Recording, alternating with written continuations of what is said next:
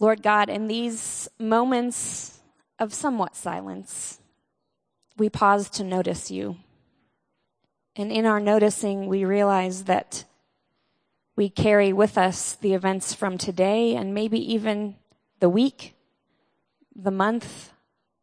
We may even carry with us events from years with us to this place today.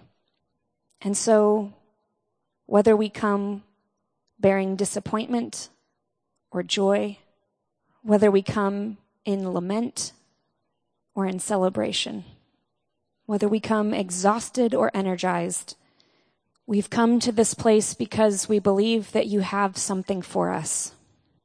And we ask that you would give us the awareness to recognize you in our midst and to receive what it is you have for us this day. And as we pause, we make this our prayer. And this is our prayer together that we ask in the name of the Father and the Son and the Spirit. Amen. Well, good evening. My name is Chris, and I want to greet you in the strong and the powerful name of our Lord Jesus Christ. And I want to invite you, if you would, to turn your Bibles to Paul's first letter to the Corinthians. Corinthians chapter 1, starting with verse 18. I have some friends who have Bibles. If you don't have a Bible, you just raise your hand. Somebody would be glad to bring you a Bible. This can be yours as a gift, or if you just need to borrow it, that would be great.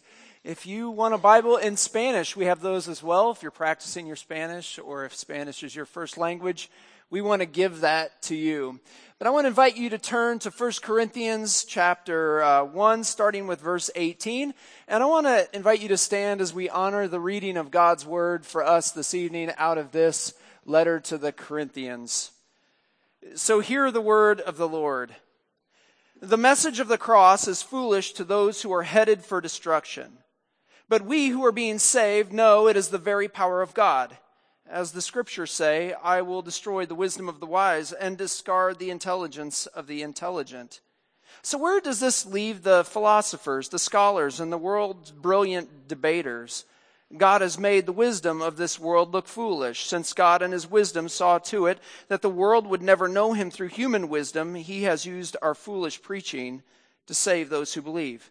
It is foolish to the Jews who ask for signs from heaven, and it's foolish to the Greeks who seek human wisdom. So when we preach that Christ was crucified, the Jews are offended, and the Gentiles say, it's all nonsense. But to those who are called by God to salvation, both Jews and Gentiles, Christ is the power of God and the wisdom of God. This foolish plan of God is wiser than the wisest of human plans, and God's weakness is stronger than the greatest of human strength. Remember, dear brothers and sisters, that few of you were wise in the world's eyes or powerful or wealthy when God called you. Instead, God chose things the world considers foolish in order to shame those who think they are wise. And he chose things that are powerless to shame those who are powerful. God chose things despised by the world, things counted as nothing at all, and used them to bring to nothing what the world considers important.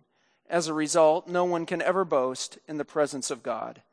God has united you with Christ Jesus. For our benefit, God made him to be wisdom itself. Christ made us right with God. He made us pure and holy, and he freed us from sin.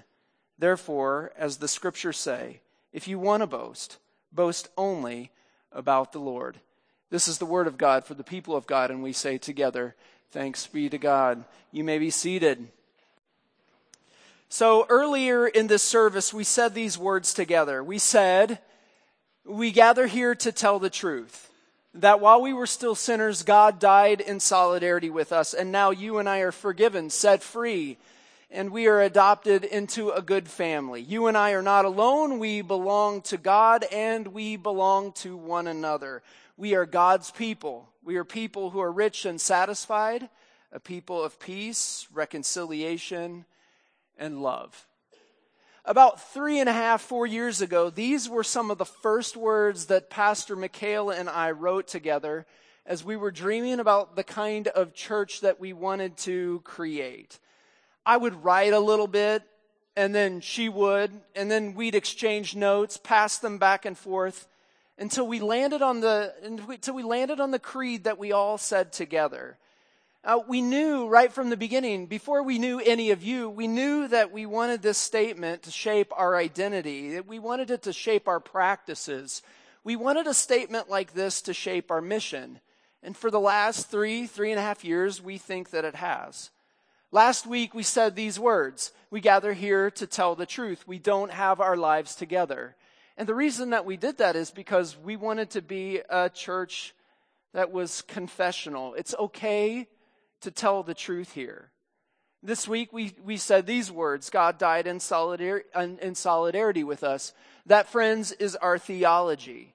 And then at the same time, we've said that we wanted that Jesus has been the very best neighbor to us, and so we want to be good neighbors to one another. That's our mission. We have a confession, we have a theology, and we have a mission. So this is the second week of our series that we're calling To Tell the Truth, and I want to look at this very rich phrase, God died in solidarity with us. This statement right here, the one that you said, maybe what you had to do is you had to just skip that part. It's not something that you understand, so you had to close your mouth when it came to this place, because this statement really is loaded. For those of you who could say this statement, it feels like a statement of assurance. Those of you who carry doubt, you just had to wait on it. Because a statement like this can be confusing, and it presents just a whole host of questions. In the very first days of Christianity, early in the first century, soon after the resurrection of Jesus of Nazareth, this was the question that everyone was discussing. They asked the question, who was Jesus of Nazareth, and what did his death mean on the cross? Those who saw him on the street, or those who experienced his ministry, or those who witnessed his healing, or those who partied with him, or those he ate with, or those who stood there around the cross and watched him as he died. Those he revealed himself to after the resurrection. Those who wrote those stories down and put them in Holy Scripture, those who have experienced his presence in history have all made the claim. It doesn't matter if they're Greek Orthodox or Catholic or Anglican or Methodist or Baptist or Nazarene. They made this claim about Jesus of Nazareth. They said that Jesus of Nazareth was the expected Messiah of Israel.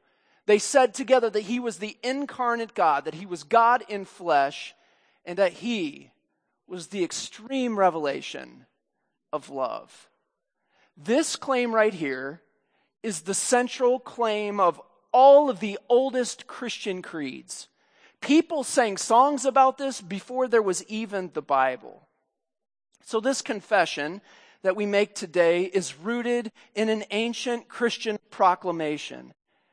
Jesus was and is the one true God. The earliest Christian communities emerged, I don't know if you know this, but the earliest Christian communities actually emerged as a primarily Jewish sect. And as a Jewish sect, their rich tradition was fixed on the belief that there was only one God. And after their experience with the resurrected Christ, they began to speak publicly about Jesus being the one true God. Then later, the good news of as the good news of the resurrection began to spread all over the region, some began to write down these events, and they began to carefully articulate who Jesus was. They wanted to answer that original question, and they did so based on what they experienced and what they saw and what was told to them, and then they would go interview eyewitnesses, and then they would write down these events and these stories with meticulous precision. And these stories and these events that have been written down are what we now call the New Testament.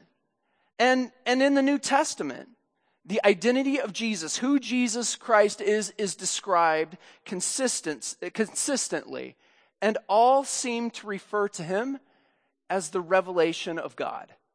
If you would read the New Testament, you have the four evangelists. You have Matthew, Mark, Luke, and John, and each of them tell the story of Jesus of Nazareth from their own vantage point. They have different details, and from time to time, the little details seem to conflict with one another. Each of them are unique and nuanced, but you know what? While they conflict in small details, they are consistent in this. They are consistent in their testimony regarding Jesus' identity. Paul, James, Peter, and Jude, along with the writer that wrote Hebrews and the Revelation, they're all consistent with the four evangelists. They're all consistent with Matthew, Mark, and Luke, and John in their description of Jesus as the one true God. So when the question was asked, these people would say that Jesus is the revelation of God's love and is the one true God. Now, each of them speaks of Jesus in the same way that a person would describe God. There were titles that they gave to Jesus. Some of them look like this. They said he was the way, the truth, and the life. They said he was the impress, the image, the seal. They called him the Lord, King, he that is. They said about him that he is the Almighty. These are the ways in which you would describe God. Not just any old human being, even one with great gifts and charisma. Paul speaks of Jesus as the one Lord, Jesus Christ, through whom all things came and through whom we live. Matthew identifies Jesus as the same Emmanuel, God with us, that was expected by Isaiah the prophet. John calls him God the one and only. James refers to him as the Lord of glory. The author of the Revelation calls him the King of kings and the Lord of lords. And the writer of Hebrews views him as God's Son, whom he appointed heir of all things and through whom he made the universe. And the writer even said that he is the Son that is the radiance. We could say that he is the revelation of God's glory and the exact representation of his being, sustaining everything by his powerful word. You've heard these words before in the creation narrative.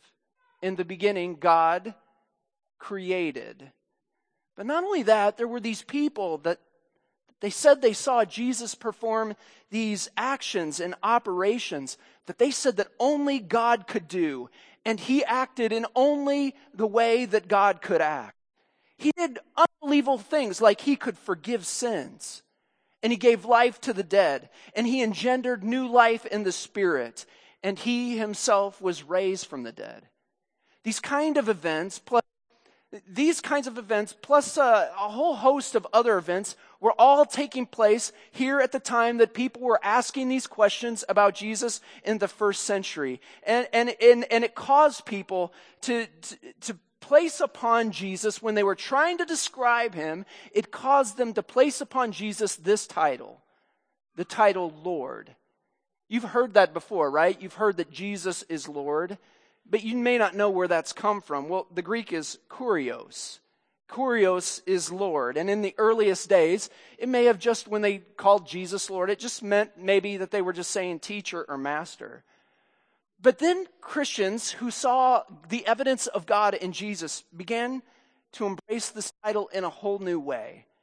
In fact, it quickly became to be used interchangeably with a different Greek word, and the word was theos, or God. People would start calling Jesus Lord, but what they actually meant was Jesus is God. This is the first thing right from the beginning. Kurios started to mean theos. So as that was going on, soon before that, there were these Jewish scribes that were translating the Old Testament from Hebrew to Greek, and they began to translate the word Yahweh, which is God in Hebrew, with the word Lord. They wanted to be able to write it so that people could understand it in their own language. And so all of a sudden, Yahweh, God, Theos, Kurios, Lord, all meant the same thing. And the people were saying Jesus, when they were saying Jesus is Lord, were saying Jesus is God. And they were all agreeing with one another based on what they had seen. It's to him, God, to whom worship is owed, and it is to him, God, that divine attributes apply.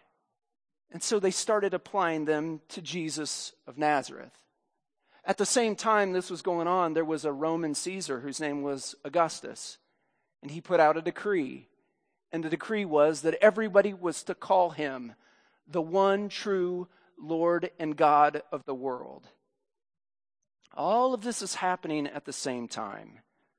And so the earliest Christians began to embrace this idea.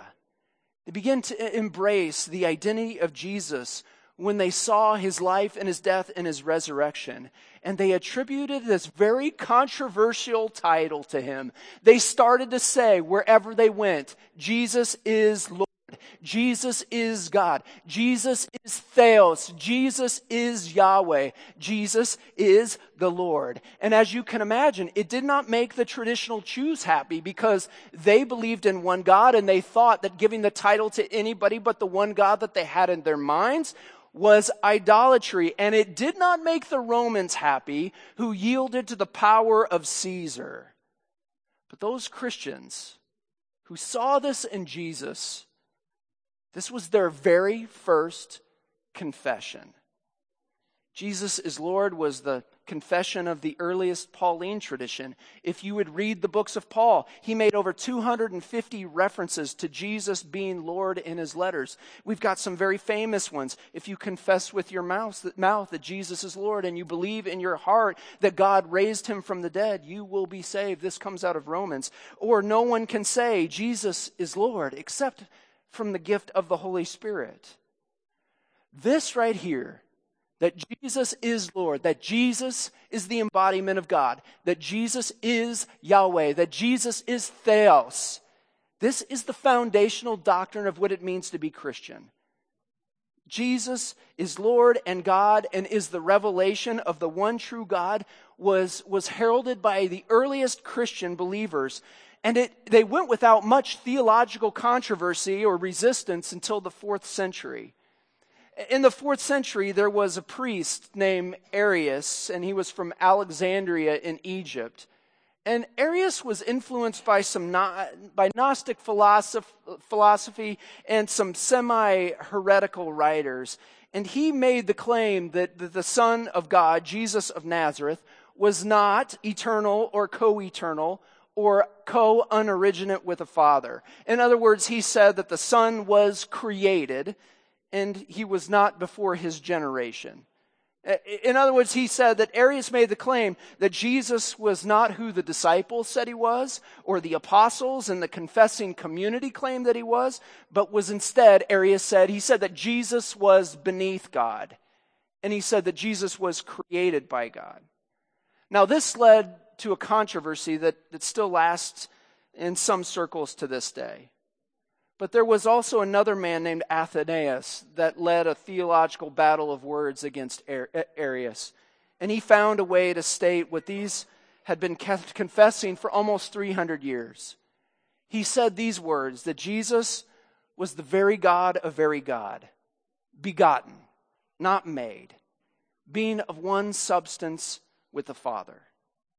I was at a Christian conference several years ago where the key speaker, this was a huge event with a lot of people. And the key speaker got on the big platform, and he was up there because he wrote a lot of books and he has a huge following on Twitter and Instagram. And he put the Apostles' Creed, one of the oldest creeds and confessions that the church says, he put it on the screen and essentially said, and I'll paraphrase, friends, the Apostles' Creed is BS. Now, because he was famous and he was very charismatic, it was all abuzz. Everybody was talking about it in the hallway. And my friend Mark articulated what I was feeling. And he asked this question, what am I going to believe? A famous pastor from Minnesota who says that the Apostles' Creed is BS? Or 2,000 years of church history that is red with blood from the martyrs who gave this up for their lives, gave their lives up for this. The Son of God is not a creature, nor is the Son of God created by the Father. Fact of the matter is that our church is when we say this. We confess the foundational doctrine of the Christian faith. We believe that this is fair and right interpretation of the Scriptures, a fair and a right interpretation of the early church that worshiped Jesus as Lord and God, which you find in Acts 2:36. And this is faithful to the most oldest and the most fundamental creeds that we have. The Nicene Creed says it this way: we believe in one God, the Father Almighty, maker of heaven and earth, of all things visible and invisible. And we believe in one Lord Jesus Christ, the only Son of God, begotten from the Father before all ages. He is God of God, light from light, true God from true God, begotten, not made, of the same essence as the Father. Through him all things were made. For us and for our salvation, he came down from heaven and became incarnate by the Holy Spirit and the Virgin Mary, and he was made human. He was crucified for us under Pontius Pilate. He suffered and was buried. The third day he rose again, according to the Scriptures, and is seated at the right hand of God the Father, and he will come with glory to judge the living and the dead. His kingdom will never end. This creed is attempting to reveal the identity of Jesus, and it gives credence as well to the Holy Scriptures and the witness that those writers bore. It also gives witness to those who have seen and experienced Jesus as God themselves. And we, at the 8th Street Church, hold to this confession that God died in solidarity with us. And we do it because of the Scriptures. We do it because of the faith of the martyrs. We do it because of church history and the creeds. And we do it because we believe that this is exactly what we have experienced. The one God in Jesus in our own lives. And the truth of the stories of the saints and the martyrs have become true for us. So we confess alongside others who have worshiped today, who have worshiped in large cathedrals and also in hiding in caves, that Jesus is Yahweh, Jesus is Theos, Jesus is Lord. Now that's a lot of heady theological, historical stuff, isn't it? You asleep or awake? But there's another weird kind of thing that we say. We're not just making an argument that Jesus is God, but we say that God died in solidarity with us. God died. And we could look at a number of different passages in Scripture, but for the sake of time, I think we should focus on one passage in Scripture, and it comes from the Gospel of Mark. And in Mark's version of the crucifixion, Jesus prays a prayer. He prays Psalm 22, and it is a gut-wrenching prayer while he is dying on the cross that just takes your breath away. It's called the prayer of dereliction or the prayer of abandonment. And Jesus says, why, God, would you abandon me? It is this prayer that Jesus prays that is chased down by a guttural cry, and then there is his death. And it's all-consuming. It consumes everybody who's around. And Mark says that the world went dark for 3 days. God's intention for the created order, God's intention for the world is seen in Genesis chapter 2.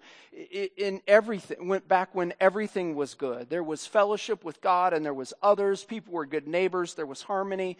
There was joy. There was freedom. Everyone was satisfied and there was enough. But things went awry, and we call this sin. There's personal kinds of sin, and there's systemic sin. But sin is just generally this. It's that which causes the world to unravel. So the gospel writers tell us that Jesus of Nazareth, the Son of God, the Lord, God himself, willingly went to the cross. And God suffered. And it was a suffering like no other. All evil was poured on him that day. All evil was unleashed, and all that it had at that moment, everything was thrown at him. Individual evil, corporate evil, universal, cosmic evil was thrown at him. And when we read these passages in the Scripture, we see a strange scene. It's the one that caused Arius to scratch his hand. And it's one that causes others to prove that Jesus wasn't the same as God, because Jesus would pray a prayer like this. Because when Jesus prayed his prayer, there's this mass confusion that happens in the scene there in the end of Gospel of Mark, and you can read it. They start asking all kinds of questions. They try to satisfy all that's happening. One of them said, perhaps he's calling down Elijah. People are just throwing out silly things, because that's an indication that we are always trying to rationalize things that cannot be rationalized. And the death of Jesus is just a real head scratcher. In fact, it doesn't sit well with us, not because Jesus is just an innocent man committed to death. We have heard about innocent people being committed to death on the news in the evening before, and while it grieves us, somehow still we're able to go back to eating dinner within just a few minutes. Just the fact that somebody dies who is innocent doesn't bother us, but for some reason this does, because it's different. And it's unnerving, because when Jesus cries out, when the Son cries out, he cries out to the Father. And in Mark, there seems to be no response. Now, some have tried to explain what's happening here. Some Gnostic writers or some philosophers of the first century, they tried to grapple with this strange prayer. They said, maybe Jesus just had the personality of God, but he wasn't really God. Some said that maybe Jesus, along with the Holy Spirit, they were independent beings of God, but they weren't really God. Maybe, and then some said, maybe the reason that Jesus prayed this prayer is because Jesus may have been God, but only had the appearance of a human. And then Jesus, when Jesus was on the cross, he left Jesus as he suffered there on the cross. So others said, maybe Jesus was a human, but he just had the charismatic gifts of God. Others said, maybe Jesus was a born human, but then later on he was adopted by God in his baptism. And then others even said, maybe Jesus, along with the Holy Spirit, are these partial components of God. Each member is a part of God. Now, each of these suggestions was considered heresy, and it was settled in the 4th century during the Arian controversy, because it doesn't act consistent with the confessions of the Holy Scriptures or the apostles or the experience of the believers, even when they're tough passages like this one, when Jesus cries out, "Why, Father, have you abandoned me?" Still, we ask questions like this today. Others have said, I guess Jesus said it this way because I guess since we're sinners, God had to abandon Jesus to punish him for our sins. People will say Jesus took the brunt of what we actually deserved, and if we're going to enter into the kingdom of God someday, somebody had to take the punishment. I guess Jesus just pays the ticket we need in order to get to heaven. Now we don't have to suffer because Jesus did it for us. But I think that's nonsense. I'll tell you the truth. I think, and other scholars think, that that's actually a pretty narcissistic and self-centered way to go looking at this world-changing event. I'm not sure that cosmic evil was poured on Jesus to just make things easier for us. Like, it's good news for us, bad news for Jesus, and it just doesn't sit right because it's not that just. God killing an innocent man. I think it's important for us to look at this like the gospel writers do. The cross for the gospel writers is not some sort of satisfaction whereby God is mad at us and he has to take his anger out on Jesus. I think we should look at it like this. The cross is some sort of strange and scandalous victory. We have the cross here in our sanctuary. Every time you see it, I want you to see it as some sort of strange and scandalous victory. Throughout all the Gospels, each one of the writers is clear. Jesus declared that the kingdom of God is upon us. Now, the Gospel writers spent very little time talking about heaven. They did it a little bit, but very little time. They spent just a very little time talking about the afterlife. But the Gospel writers spent a huge amount of time talking about Jesus' message that the kingdom of God is here. and it is now. And even the way that he taught his disciples to pray insists. He said, pray that the kingdom would be established now here on earth. And he prepared people. He gave them signs of what the kingdom would look like. He said it would look like a mustard seed or a farmer's coin, or somebody who sells something for a pearl of great price, or it would look like a blind person who's able to see. But his greatest sign was this: the kingdom of God looked like a God who was willing to suffer, which is really good news if you are a sufferer. That's just remarkable. Somebody asked me this week, we say these words, but can God suffer? Some people don't believe that God has the ability to suffer, because if there is one thing that God cannot do, it must be to embrace pain. But even the earliest Jewish writings described God in a unique way. They spent an enormous amount of time talking about the pathos of God. In other words, they spent a lot of time writing and communicating that we serve a God that can feel, which is good because Israel's story is one of suffering, and our story is one of suffering. Israel's story had been one of a suffering people. The Old Testament, the Bible that Jesus read, is the story of that suffering journey. It seems as if the cosmos has done everything it can throughout history to sling evil at them. They suffered. And so when we look at this cross, it is scandalous. When we look at this cross, it is a strange thing. When we look at this cross, we see that it is a strange and scandalous victory, because upon it is a God who suffers. Can you see what's happening after all this heavy stuff I've presented you? Can you see what is taking place? On the cross, Jesus of Nazareth, who is the Lord and has been the Lord, now becomes the Lord for the whole world to see. We could call this horrifyingly awful event an inauguration. 2 years ago, there was a lot of talk about the inauguration of President Donald Trump. I don't know if you remember that. It was in the news a time or two. There was controversy that surrounded that whole thing, which shouldn't surprise us, because controversies always surround inaugurations. Who will be there? Who's going to sing? What bands will play? What famous celebrities are going to be there? How many will show? But President Trump wanted to have military vehicles drive down the streets in Washington, D.C. as a display of patriotism and power. And now, before you Democrats get offended or you Republicans get defensive, I just want to remind us that this is how all inaugurations work. These are the elements of all inaugurations, even Jesus. This is how Pilate came to town. Flags and banners and military salutes, security teams, chariots, bands, and horses. Because inaugurations mean victory. And even Jesus' inauguration, which happened on the cross, means victory. The whole scene is strange. It's scandalous even. And Jesus' cry is a strange, new, victorious cry.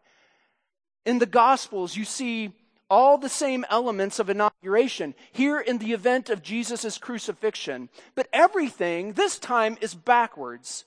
He rides into town on a donkey. He does not come on a horse like Pilate would ride, or a bulletproof armored car like our president rides in. People cheer for him, but instead of celebrating, do you know what they do? They throw his words back at him, and they throw them at him like rocks. There's a purple robe that he wears that the executioners place on him. There's a crown. It's of thorns. He's given a title, King of the Jews, and he takes his place on a new throne. Only this time it's a cross. And finally, as the Lord, as the King, as Yahweh, as Theos, he makes his inaugural speech, and it goes like this. It's the one that sufferers have been singing for generations. My God, why have you abandoned me? And with that, Jesus the Christ embraces his identity, his vocation, and his responsibility that was already his. He is the crucified God who reveals himself through suffering on the cross. And his first order of business is to identify with every single sufferer who has ever felt the sheer terror of abandonment. This is what he's doing on the cross. On the cross, God becomes a companion to those of you who are suffering. This week I watched Stephen Colbert in his interview with Anderson Cooper of CNN, and he talked about suffering. Colbert lost his father and brothers in a plane crash when he was 10 years old. And he said this about suffering. Colbert is a Roman Catholic. He said, in my tradition, that is the greatest gift of the sacrifice of Christ. And it is that God does it too, that God suffers with us. And then he said to Anderson Cooper, who just lost his mother, I have found that when we suffer, we really are not alone. Dietrich Bonhoeffer, who died in the Flossenburg concentration camp, in his letters and pages from prison said, only the suffering God can help in these moments. In his book, The Crucified God, theologian Jürgen Moltmann said, I believe in the company of people under the cross. Beneath the cross, the boundaries of domination and cultures collapse. The Apostles' Creed, BS? I'm sticking with the people who have found refuge under the shadow of the cross. We say it every single week. The truth is this, that God, Jesus, Theos, Yahweh, Jesus is Lord, that God died in solidarity with us, and he did it so those of us who have suffered, and if you are human, you understand suffering. Those of us who have suffered are never alone. And because of this, now the world has to face the fact that it is radically out of joint. It is unraveled. And within the old reality, through this event that we call the crucifixion of the Christ, a new world can emerge, and God's reality is here. And a new establishment is made, and it's called real love. The kingdom of God is here because Jesus is Lord. You wouldn't think it, but the cross is the place of suffering that actually draws the world into God's victory, because it reveals to the world who God truly is. The God on the cross is the one who is reconciling the world back to God. The God on the cross is claiming the world as God's once again and is establishing his authority as the rightful ruler of the world, not by winning a victory over suffering, but winning the victory by going through suffering. Barbara Brown Taylor, one of my favorite writers, says, in his suffering, he becomes the comfort of those who have no comfort. In his abandonment, he is the God of those who have no God. In his pain, he becomes the king of the kingdom that is backwards. Hearing no voice of love, he cries out, making a sound that for many became the voice of love. These words that Jesus yells out on the cross is more than a mere song. It's more than a psalm. This is more than a ticket to heaven. This is more than some kind of mediation. This is an act of identification. He is identifying with us. He is identifying with every sufferer as a way to reconcile the whole world back to God. God becomes a participant in the old world of suffering so that it and we that are in it might be made new. We might be saved.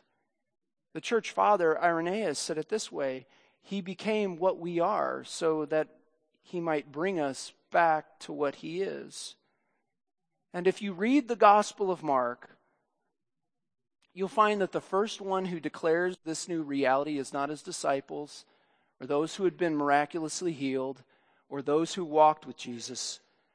But the one who confesses who Jesus is in the Gospel of Mark was the executioner.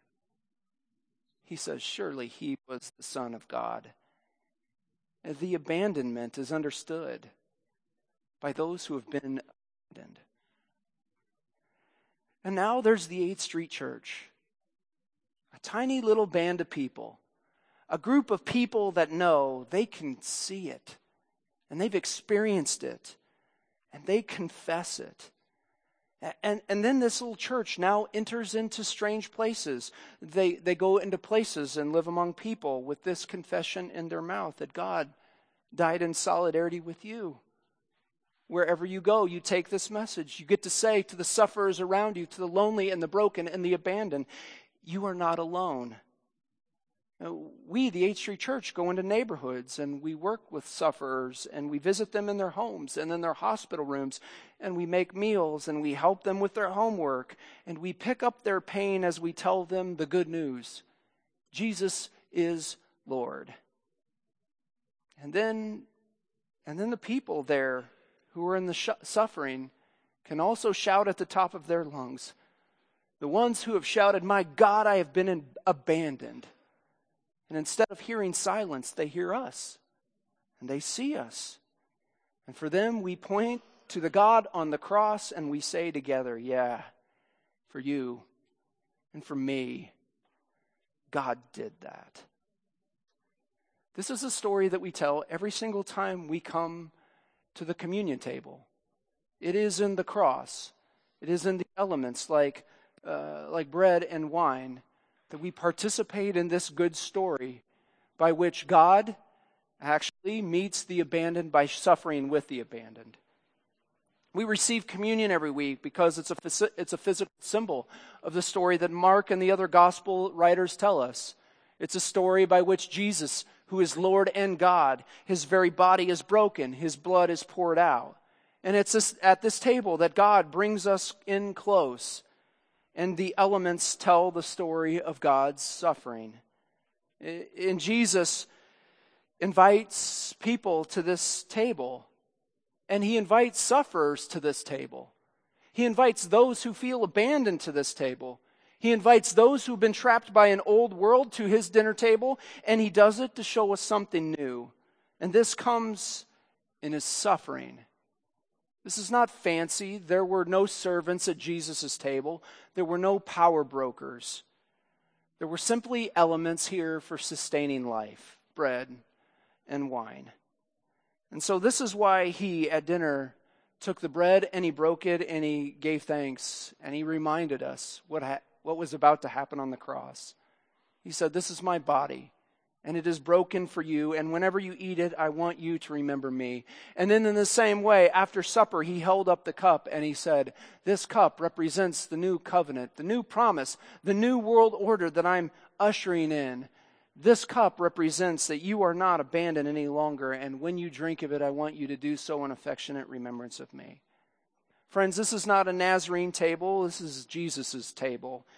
And Jesus sits and eats at this table, and he invites you to sit and eat at this table as well. The Lord invites you to this table. God invites you to this table.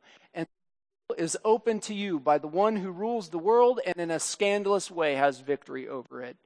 And he invites you to table fellowship to table fellowship to all those around you who are suffering along with you. So this is an invitation to those who are open to yield themselves to the surprising and astonishing and scandalous work that God in Christ wants to do in all of us and that he began on the cross. We want no barriers, so our bread is gluten-free, our wine is non-alcoholic. I just ask that you leave your row and come down the left aisle with your hands cupped, ready to receive that which is good and that which comes from God. We do not take communion here. We receive it because it is a gift. So if for any reason you're unable to come down our aisle, just wave at Justin and he'd love to bring the elements to you. But friends, this is a story and it is a gift offered to you. So I invite you, as you come and receive this gift, know that God died in solidarity with you. Amen. You may come when you are ready.